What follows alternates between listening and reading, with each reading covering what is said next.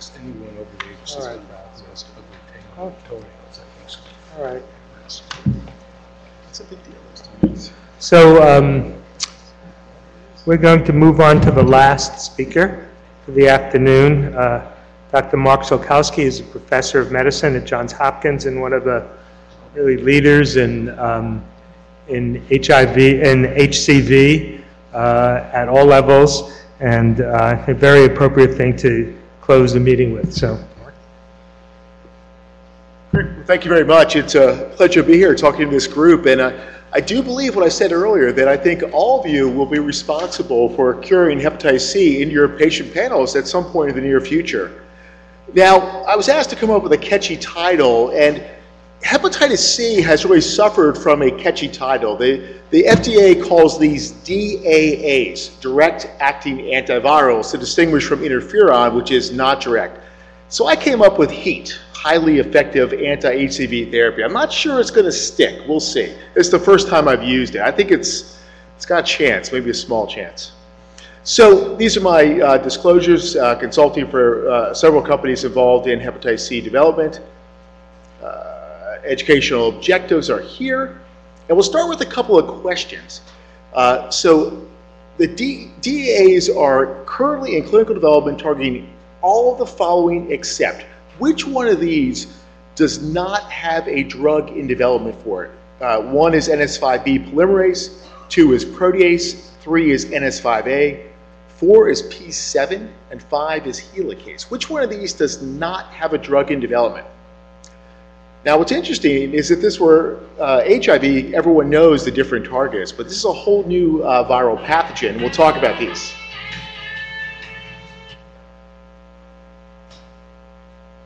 So it's actually helicase. The P7 was one of those little tricks. It turns out there is a drug in development. It's actually active against both HIV and hepatitis C potentially, so there is a drug in development. Helicase has been elusive since the crystal structure was developed in '96.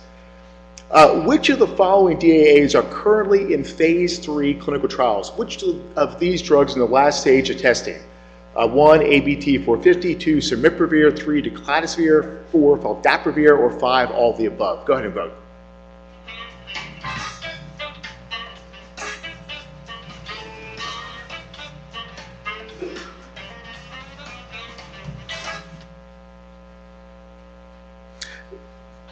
And that's correct. We'll go through some of these as we go further. Let me start with the case. It's a 62-year-old man. Hepatitis C due to remote injection drug use. I don't have time to discuss the new recommendations for screening all adults without HIV born between 1945 and 1965, but this individual is HIV infected, so he should be screened. There is some debate about annually if you're negative, but he's been tested. He's on a regimen of efavirenz, tenofovir, and FTC, undetectable, CD4 count 350, has comorbid conditions, and he was evaluated for hepatitis C. And his ALT is 43, platelet count is 265,000, liver function is looking quite good, as reflected by bilirubin, albumin, and INR. He undergoes a liver biopsy and it shows minimal portal fibrosis. And what I want to spend the first few minutes talking about is this issue of staging disease. And what I would ask you to think about is that the fibrosis stage is like a CD4 cell count. And in terms of thinking about your patient's prognosis, if a patient has a CD4 cell count of, let's say, 25, you're more concerned about immediate risk than you are a CD4 count of 700. So the portal fibrosis stage goes from none to cirrhosis. And this is mild portal fibrosis, what we often call stage 1. And the question is this prognostic in the patient group? And more importantly, can we get at this without a biopsy? Liver biopsy is obviously invasive. CD4 cell count, you go down and give blood. There are a number of different things that you can use. Some of them you already have. APRI is AST and platelet ratio index. The lower the platelet count, the higher the AST, the worse the liver.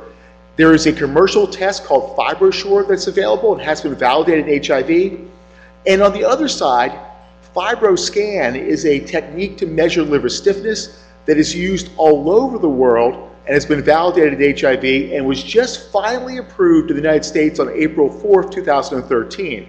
The implications are you'll be able to send a patient for a rapid, non-invasive office-based screening, which will tell you how stiff the liver is, and it does correlate with outcome. This is some data from the Johns Hopkins HIV clinic where we prospectively followed people according to their MEDAVIR fibrosis stage.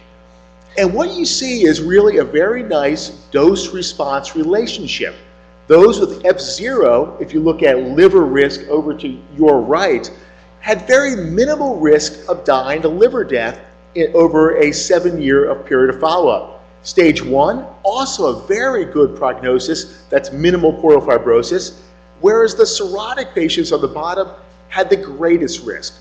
So it really is an appropriate staging test. Now I have a very similar slide with liver stiffness measurement. The more stiff your liver gets, the more likely you are to progress.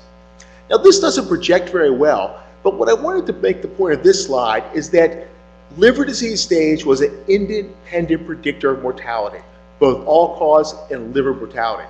I would make the case that for your patients with hepatitis C, if you don't know what stage the liver is at, you haven't fully evaluated them. So soon you'll have the opportunity to do it by a non-invasive test. The other point to make before moving on is that the provision of antiretroviral therapy was linked to a 66% reduction in liver death. So heart, it turns out, for the most part, is good for the liver. Hepatitis C eradication is even better. This looks at an analysis of outcomes according to HCV RNA response to antiviral therapy. If you achieved eradication or viral suppression during therapy, no outcomes occurred, including among 19 cirrhotic patients. If you took treatment and failed virologically, no benefit. You had the same risk of progression that people were not treated. So eradication of hepatitis C is a good thing, and there's actually strong evidence to support that. What's the current standard of care? Well, as of this year, genotype 2 and 3 infected patients still get peg interferon ribavirin. Genotype 1, the current standard is telaprevir or bocephevir plus peg interferon or ribavirin. I'll talk about some of the data that lead me to say that that is the standard for HIV hepatitis C co-infected patients. But I also want to focus on this bottom point. Deferral of treatment in anticipation of new therapies is the most common standard of care right now. So in my patient with minimal disease, the question is, do I feel comfortable deferring therapy? And we'll talk about that. But the short answer is yes, I think this patient can wait. This is telaprevir and bocephevir, the SVR rates compared to peg interferon ribavirin in HIV-negative people. Now what I want you to focus on is the delta over control. How much benefit did genotype 1 patients get by taking a protease inhibitor? And what you can see is about 30%. The SVR or cure rate goes up by 30% over standard therapy.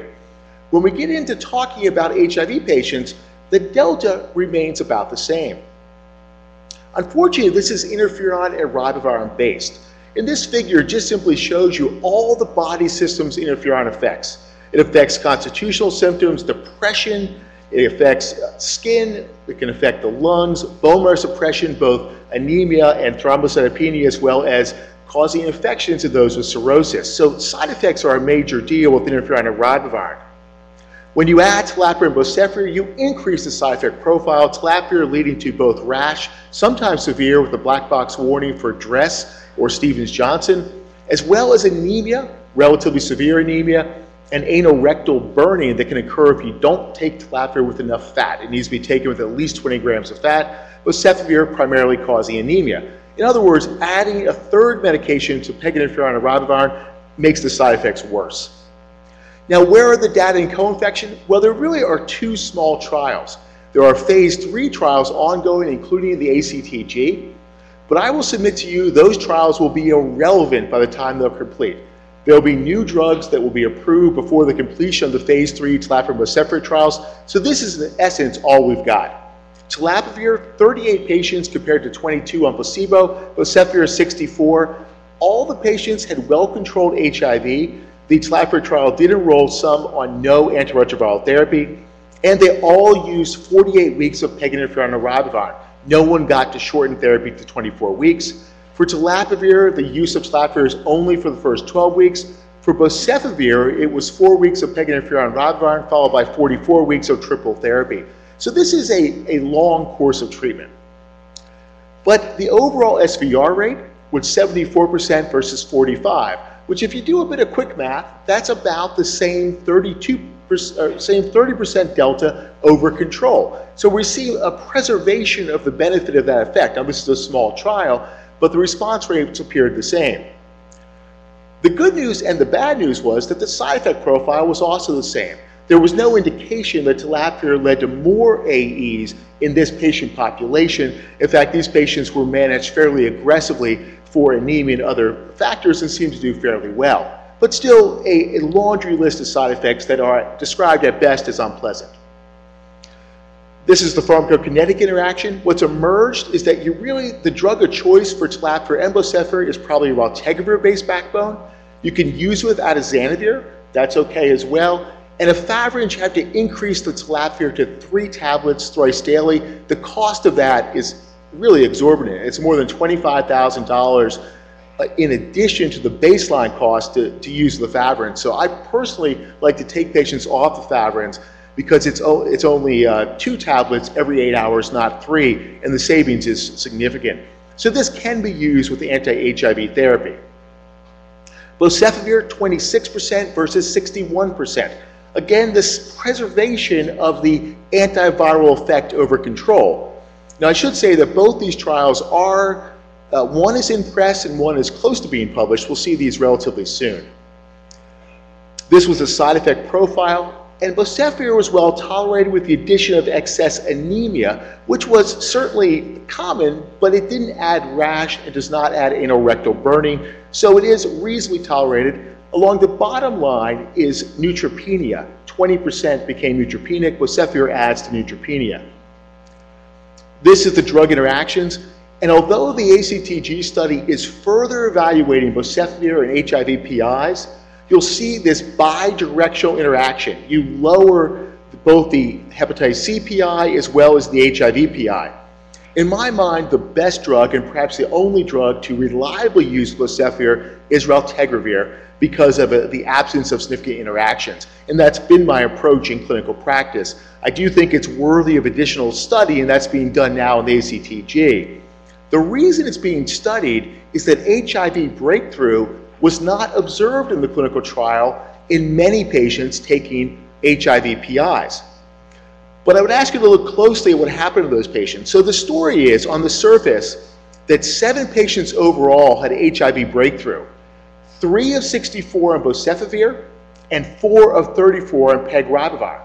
So the idea is that, well, this breakthrough happens even on placebo. But look closely at the patient. So there's an interaction with atazanavir, lopinavir, and bocephir, and you see the patients start to break through, but they stay very low while they're taking interferon alpha. But when interferon stops, that's EOT, end of treatment, the viral load comes up. The patient in the middle changed their therapy.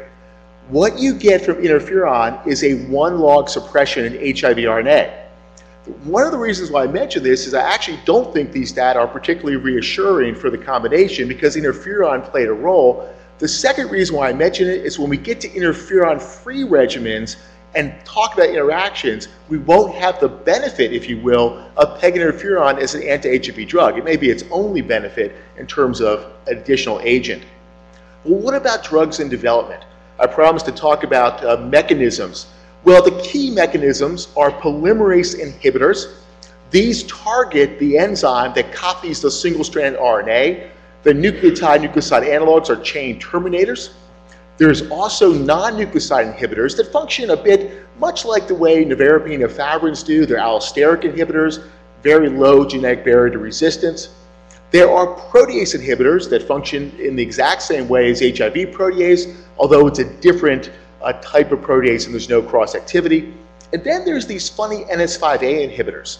I say funny because NS5A is a glycoprotein that hepatitis C has, and nobody really knows what it does. It interacts with the polymerase and cyclophilin, a host enzyme, and it appears to act like an accelerator. The virus can replicate more readily. Well, it turns out that if you give a drug that binds to it, a single dose can drop the viral load by 4 log.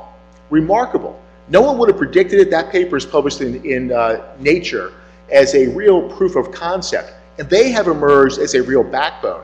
The catch is a single dose already selects for resistant variants, so a very low barrier to resistance. What the important part is, up in the corner, is combinations of regimens. These are now being put together. I'm going to go through these and give you sort of an update of where we're at. So these are regimens in or have completed phase 3. The ones with that little funny sign next to them have been submitted to the FDA. So in April of 2013, sofosbuvir and ribavirin for genotype 2 and 3, that's a nucleotide analog polymerase inhibitor plus ribavirin for genotype 2-3 was submitted. And then the second row from the bottom, sofosbuvir, peg interferon, ribavirin has been submitted for genotype 1. We'll talk about this study. It's only 12 weeks. Samiprovir, which is a once-daily protease, no anemia, no rash, has also been submitted to the FDA with peg interferon and ribavirin.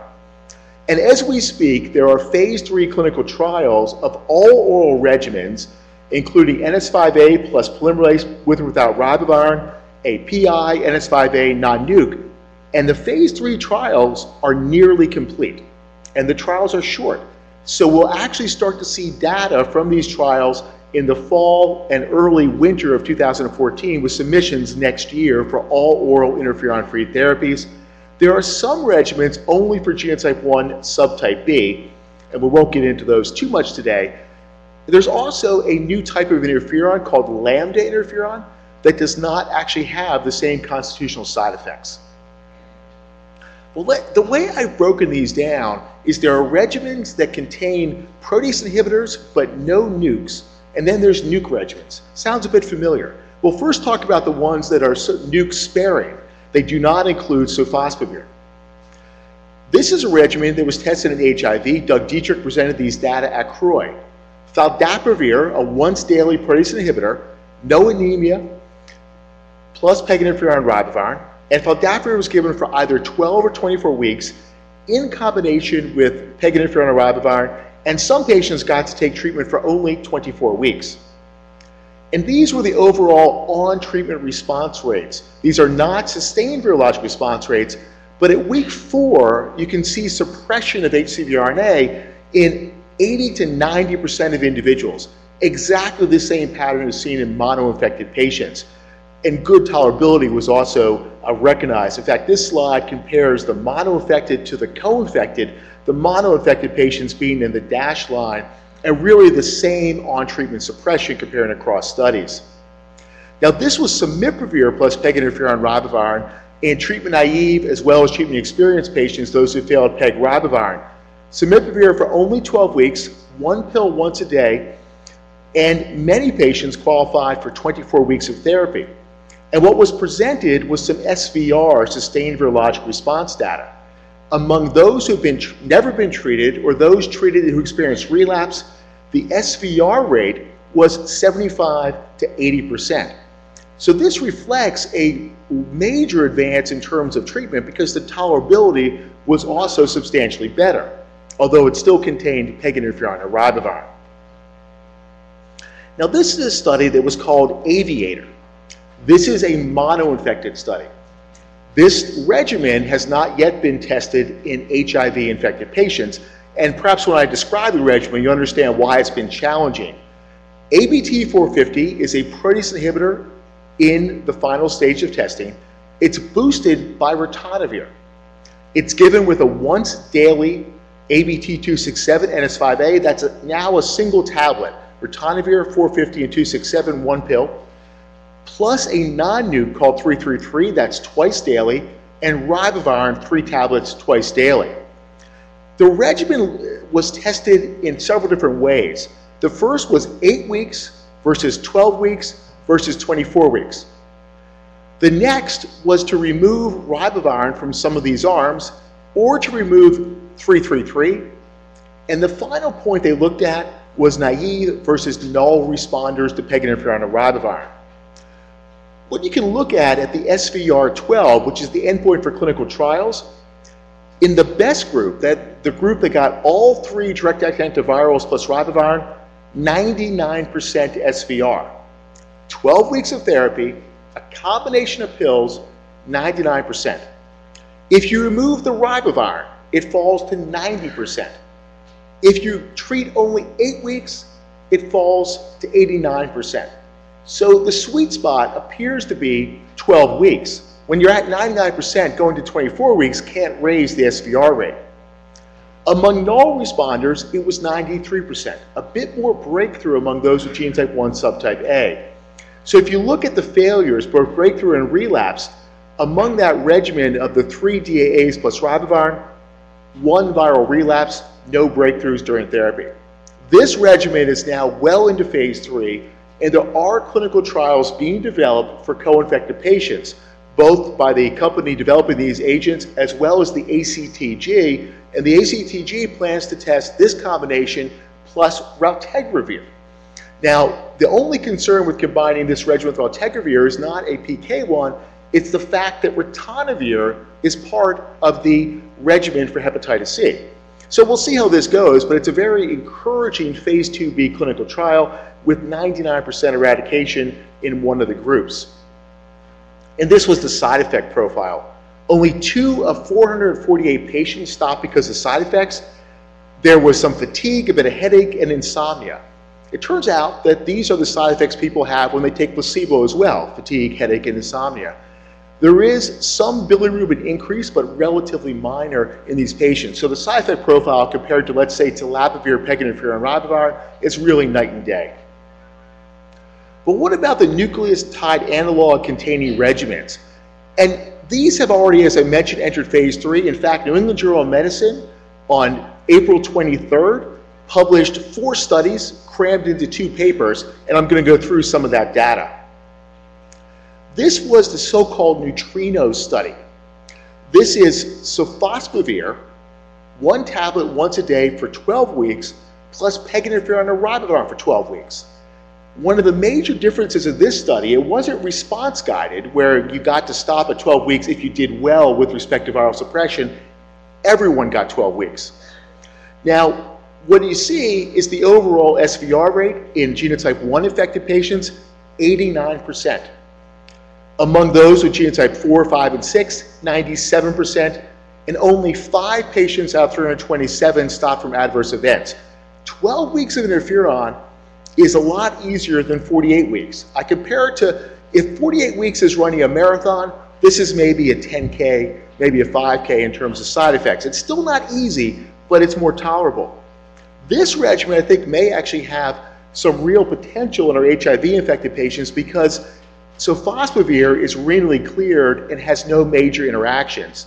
Now, it's not been tested yet and been presented, but there is a clinical trial where I'm told we'll see some data on this PEG ribavirin sofosbuvir regimen in HIV-infected patients.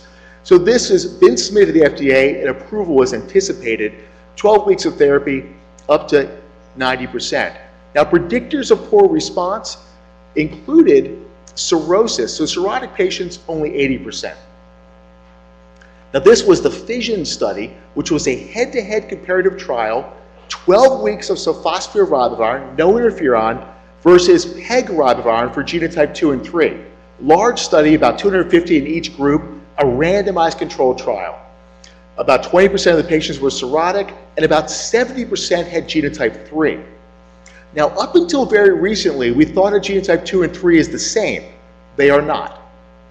This is the overall SVR rate among genotype 2 patients. You can see sofosbuvir and ribavirin did very well compared to peginterferon and ribavirin, 91 and 98%. Cirrhosis had very little impact. And for genotype 2 patients, sofosbuvir ribavirin was clearly better than peginterferon and ribavirin for 24 weeks. But among genotype 3 infected patients, it was at best a tie. And in fact, among cirrhotic genotype 3 infected patients, the SVR rate was only 30% with sofosbuvir and ribavirin. So clearly, genotype 3 is behaving differently. Now, what's interesting is all the patients achieve an undetectable viral load during treatment, and the difference between 100% is all viral rebound when you stop. So viral rebound or relapse means you didn't finish off the virus. You left some infection in the liver. So how do you handle that? Well, maybe 2 ways. You give them a little interferon, or you treat longer. Now, fortunately, there was a study called Fusion that looked at genotype 2 and 3 infected patients who had taken PEG ribavirin and failed. 60% were genotype 3. The most had failed with that relapse pattern, and 35% were cirrhotic. And the treatment was for either 12 or 16 weeks. So phosphoryl for 12 versus 16. For genotype 2 patients, 96 and 100% with no cirrhosis, 78% with cirrhosis with longer therapy. So 4 extra weeks of sofosbuvir gives you an 18% increase. But look at the 3 patients. 4 additional weeks of therapy, you go from 37 to 63 and 19 to 61 for genotype 3 cirrhotics.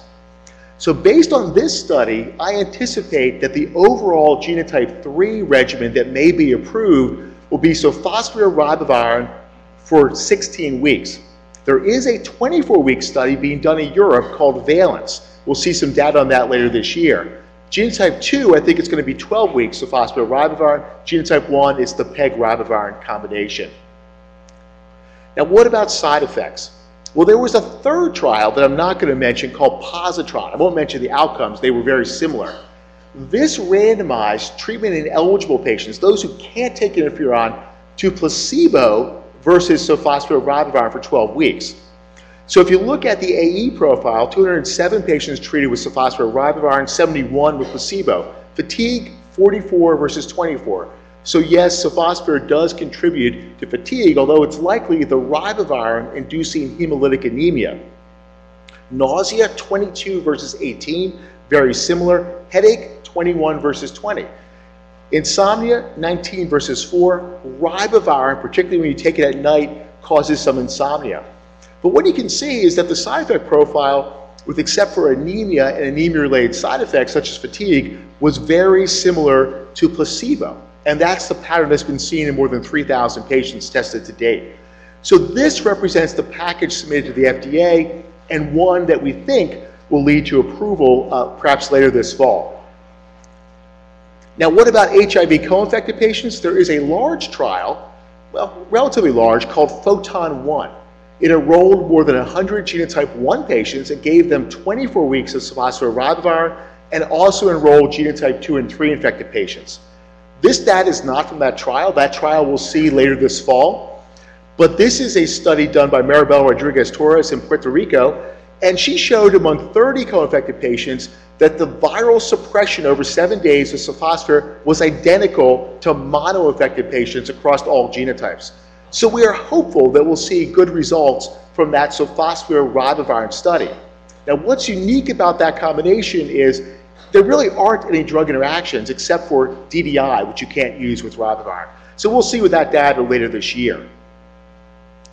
Now, one of the interesting issues in hepatitis C has been resistance. In HIV, you worry a lot about resistance and you measure genotypes.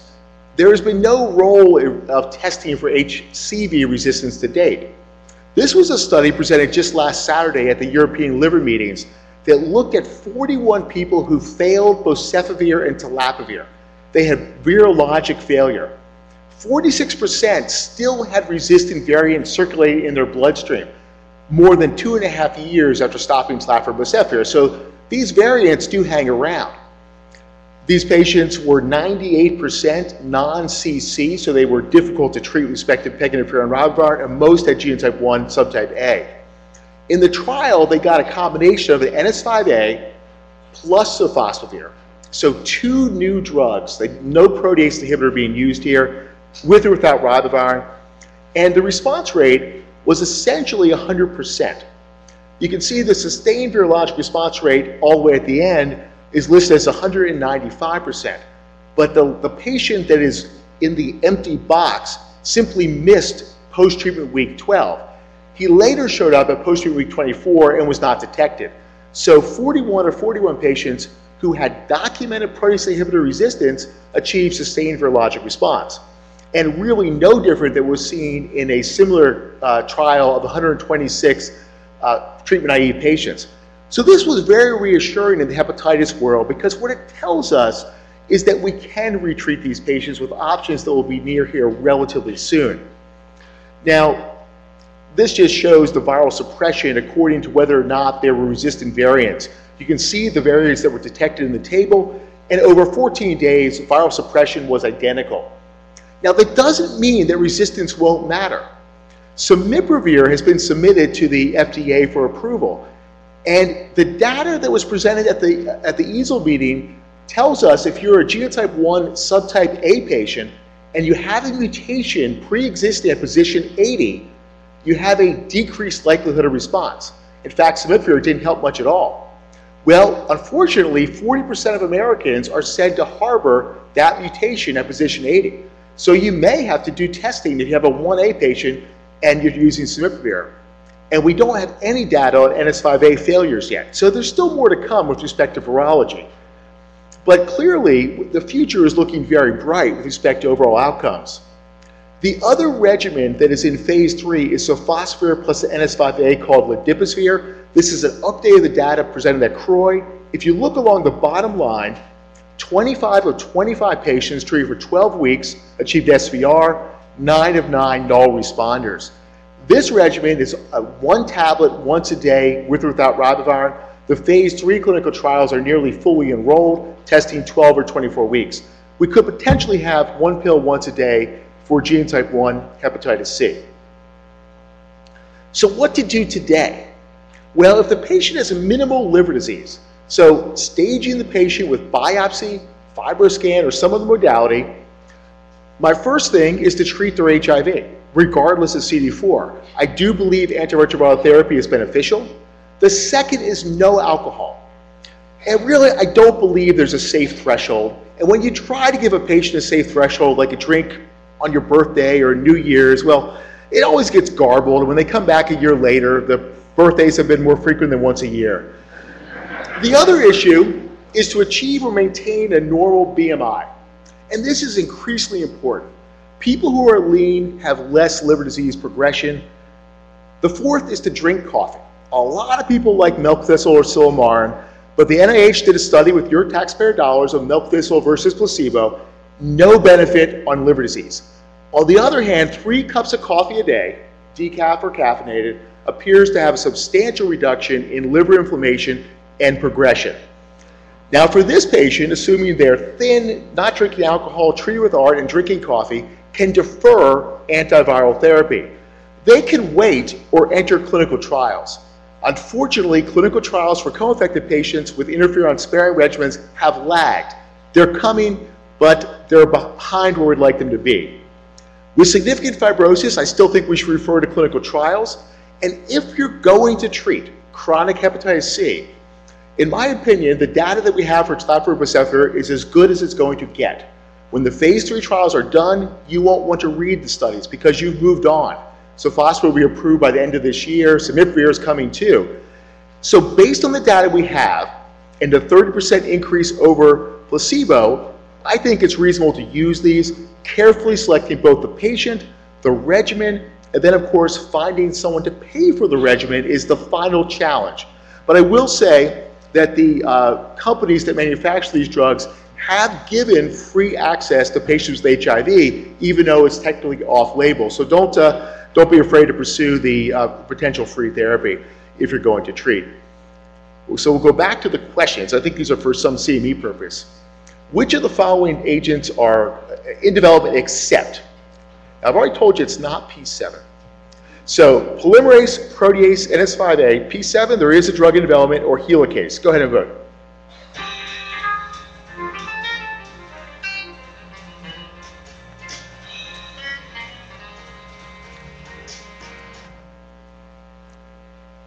So it's the helicase. That one has really not panned out with respect to a target. And so you've learned that. P7, I wouldn't hold your breath. It's not coming to a clinic near you anytime. So you're not wrong to have little faith in P7. Which of these DAs are currently in phase 3 clinical trials? ABT 450, cimipivir, decladisvir, faldepravir, or all of the above? Go ahead and vote.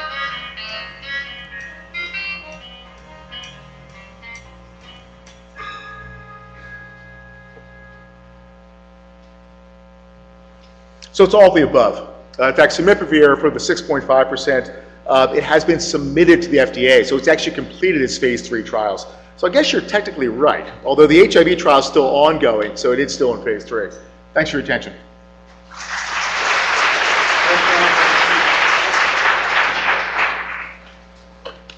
Thanks so much for the expected wonderful talk and the last talk of the day. We do have some questions. And before I forget, I wanted to make sure everyone knew that all of the presentations will be on the IAS website Monday, except for Dr.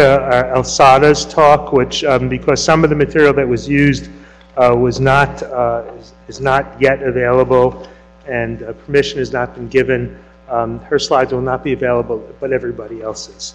So you do have access to all the material from today's really wonderful course. So here's a question. Not sure it's a therapeutic question, but I'll ask it. It's a case presentation of a 52-year-old HIV-positive man with HCV, successfully treated for HCV 6 years ago with sustained viral response. And he comes in now with a viral load of greater than 3 million 3 months ago. What happened? What do you do? So this is a patient successfully treated? Previously. Yeah, so there's really two possibilities. One is reinfection. And it's important to note that the antibodies to hepatitis C, which you'll maintain all your life, are not protective. So we do see reinfection. That's a possibility. And there have been some very, very late relapses. You can literally count these on your hand. So what I typically do in that case is get an HCV genotype, see if it matches. But most of these actually reflect reinfection. We've seen it both sexually, and we've also seen it through injection drug use, which is by far a more efficient route of getting hepatitis C. Okay, thank you. There's a lot of interest in finding out how to get patients, and these would all be HIV co-infected patients on trials.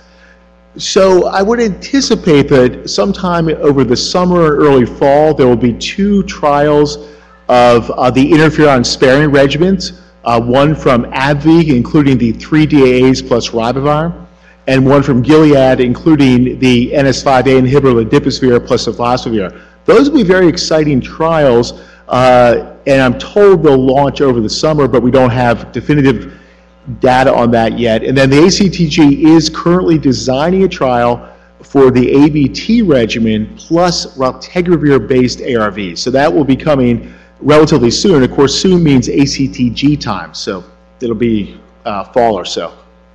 Okay. I'm having a little trouble reading late in the afternoon our colleagues' handwritings. We all need to use EPIC for the questions in future years. Have you seen much integrase resistance as a result of switching patients from PI regimen to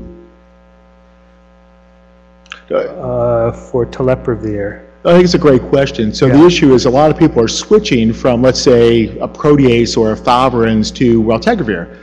And I think you do have to carefully select the patients for that.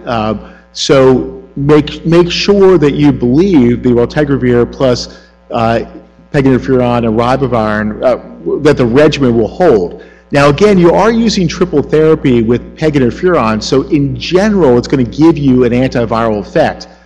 But it is something that if a patient has had an extensive antiretroviral experience and they really can't be trusted to maintain suppression of raltegravir plus a nuke backbone, I would really not switch them in that case. And we do need to take that into consideration. So that's a great question. It'll be even more important when we get to interferon sparing regimens, because I'm telling you, interferon is your friend when it comes to HIV suppression. Otherwise, not so much. Okay. Do we treat all HIV, HCV co-infected patients with 48 weeks of triple therapy? So currently the recommendation is to treat all patients for 48 weeks of triple therapy. The idea is that longer therapy lowers the risk of relapse. You could argue with new drugs coming that work against PI failures and they're a rapid responder, why not give them 24 or 28 weeks? And if they relapse, get them treated again later.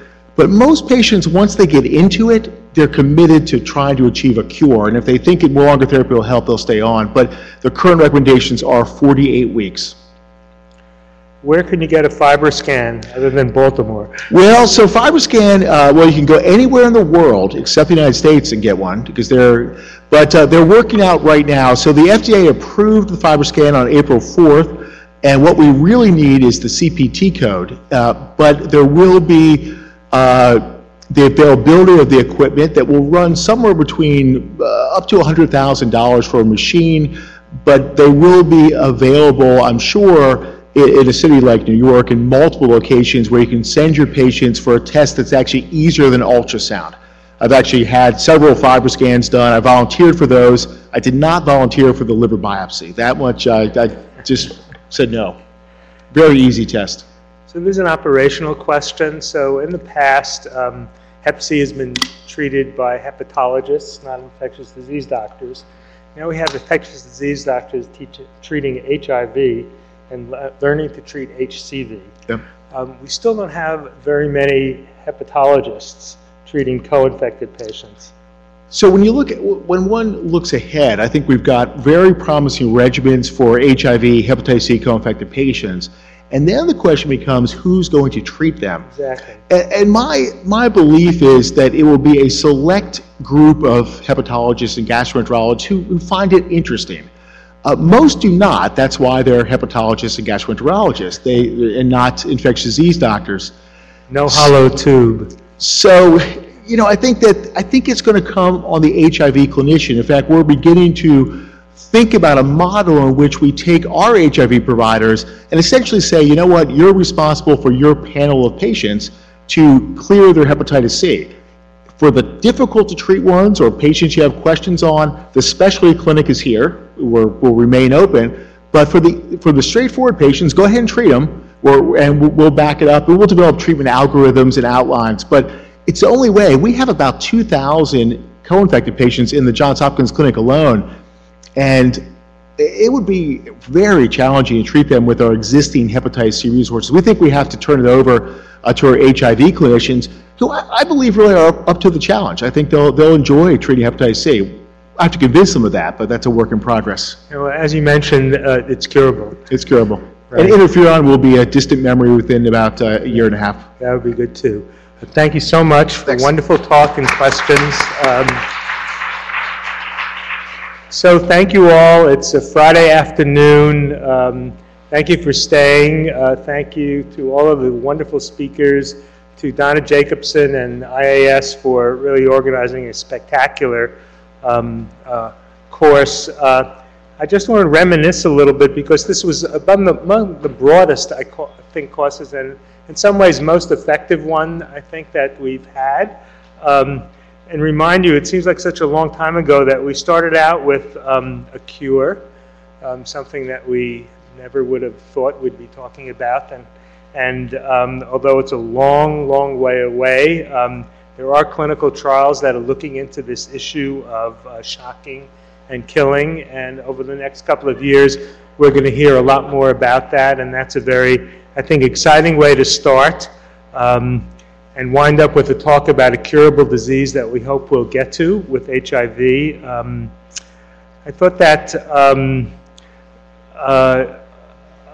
Mike Sagg's usual brilliant, engaging, scintillating, and very, very convincing talk was superb as usual.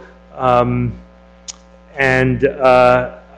still think, and I think he alluded to the fact that it's important to have a randomized control trial to address this issue as a gold standard, that is when to start antiretroviral therapy still, and that has implications both domestically and globally and will into the foreseeable future. So the SMART study will be fully enrolling, and we'll have an answer in a year or two in terms of really that will bypass the biases of all of the channeling or biases of cohort studies that we rely upon so heavily now to make this decision about when to start. I thought he was very convincing about all of the other reasons to start early as well, but it still has a bit of a wait and see, hopefully we'll have that answer and we'll be very, very secure in the final issue of when to start antiretroviral therapy. Something that has been with us since the beginning of the availability of AZT. I think we all agreed that Vicki Cargill's talk following Mike Sagg's talk really was a sort of a dose of reality in terms of many of the challenges we face and why it is so important to have a hard data on the when to start issue, and also how to look at the larger what she called socio-ecological issues that impact so many of our patients' ability to be successful with HIV, both prevention and treatment. I like David Allen Wall's talk so much because it brought us to the end of the lifespan and where we are with HIV disease now, a place that we never thought we would reach. And whether there is or isn't a cure, I think it's an incredible, remarkable historical event that people have lived as long as they have with HIV disease and even to the, toward the normal lifespan. I thought that Jennifer Cates' talk was enormously reassuring. First of all, I understood the ACA for the first time as it relates to what we do. And there were some wonderful things that have happened that we tend to forget about, and that is no prior, no preconditions, no dropping out of by insurance companies of people with chronic conditions, prevention as part of the program established and validated for the first time in terms of health care. The issue of the power of the states to determine whether there's participation or not, I think, is an interesting and thorny one. It seems to me that the value is so clear that all of the states eventually will roll in despite the politics of it. And I was very interested that Connecticut and New York have already done that. For some reason, New Jersey is still on the fence. So those of you who are still here from New Jersey maybe can explain that or move to the other side of the metropolitan area. Wafa's talk, as always, was broad and all-encompassing and was really the only one of the talks that dealt with the global issues that really is where still the force of the epidemic is being felt.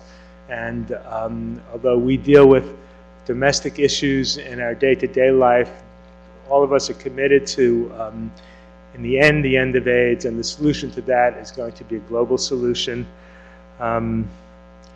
Paul's question and answer session I thought was great.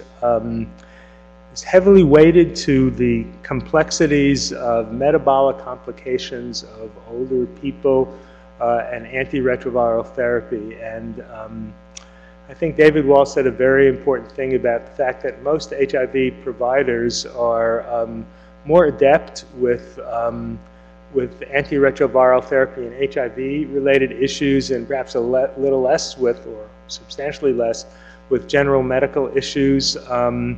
I myself rely upon my junior colleagues in clinic to help with that. Not all of you have that, but it returns us again to being general medical doctors if we are HIV primary care providers, and that's a very, very difficult thing, but I think a lot of patients still rely upon all of us as their primary care provider, and it just calls attention again to the fact that we need to work in teams as we've learned to do. And finally, I hope, although hepatitis C is reaching the point where HIV was in the early days of HAART, I look forward to, and this is wonderful that these regimens are going to be easier, incredibly effective, shorter in duration, and the upswing in therapeutic interest and incredible potent agents in hepatitis C curing the disease sounds like HIV and HAART in the early days, and I hope that our own therapeutic armamentarium in the future will allow us to bring us to where HCV is, and that is able to cure a viral infection. So thank you all again. Look forward to next year's course. It's always a little bit hard to predict exactly what the content would be. We ask you very much to provide us with information about what you would like to hear, and next year's course will be as exciting and as valuable as this one. Thanks again.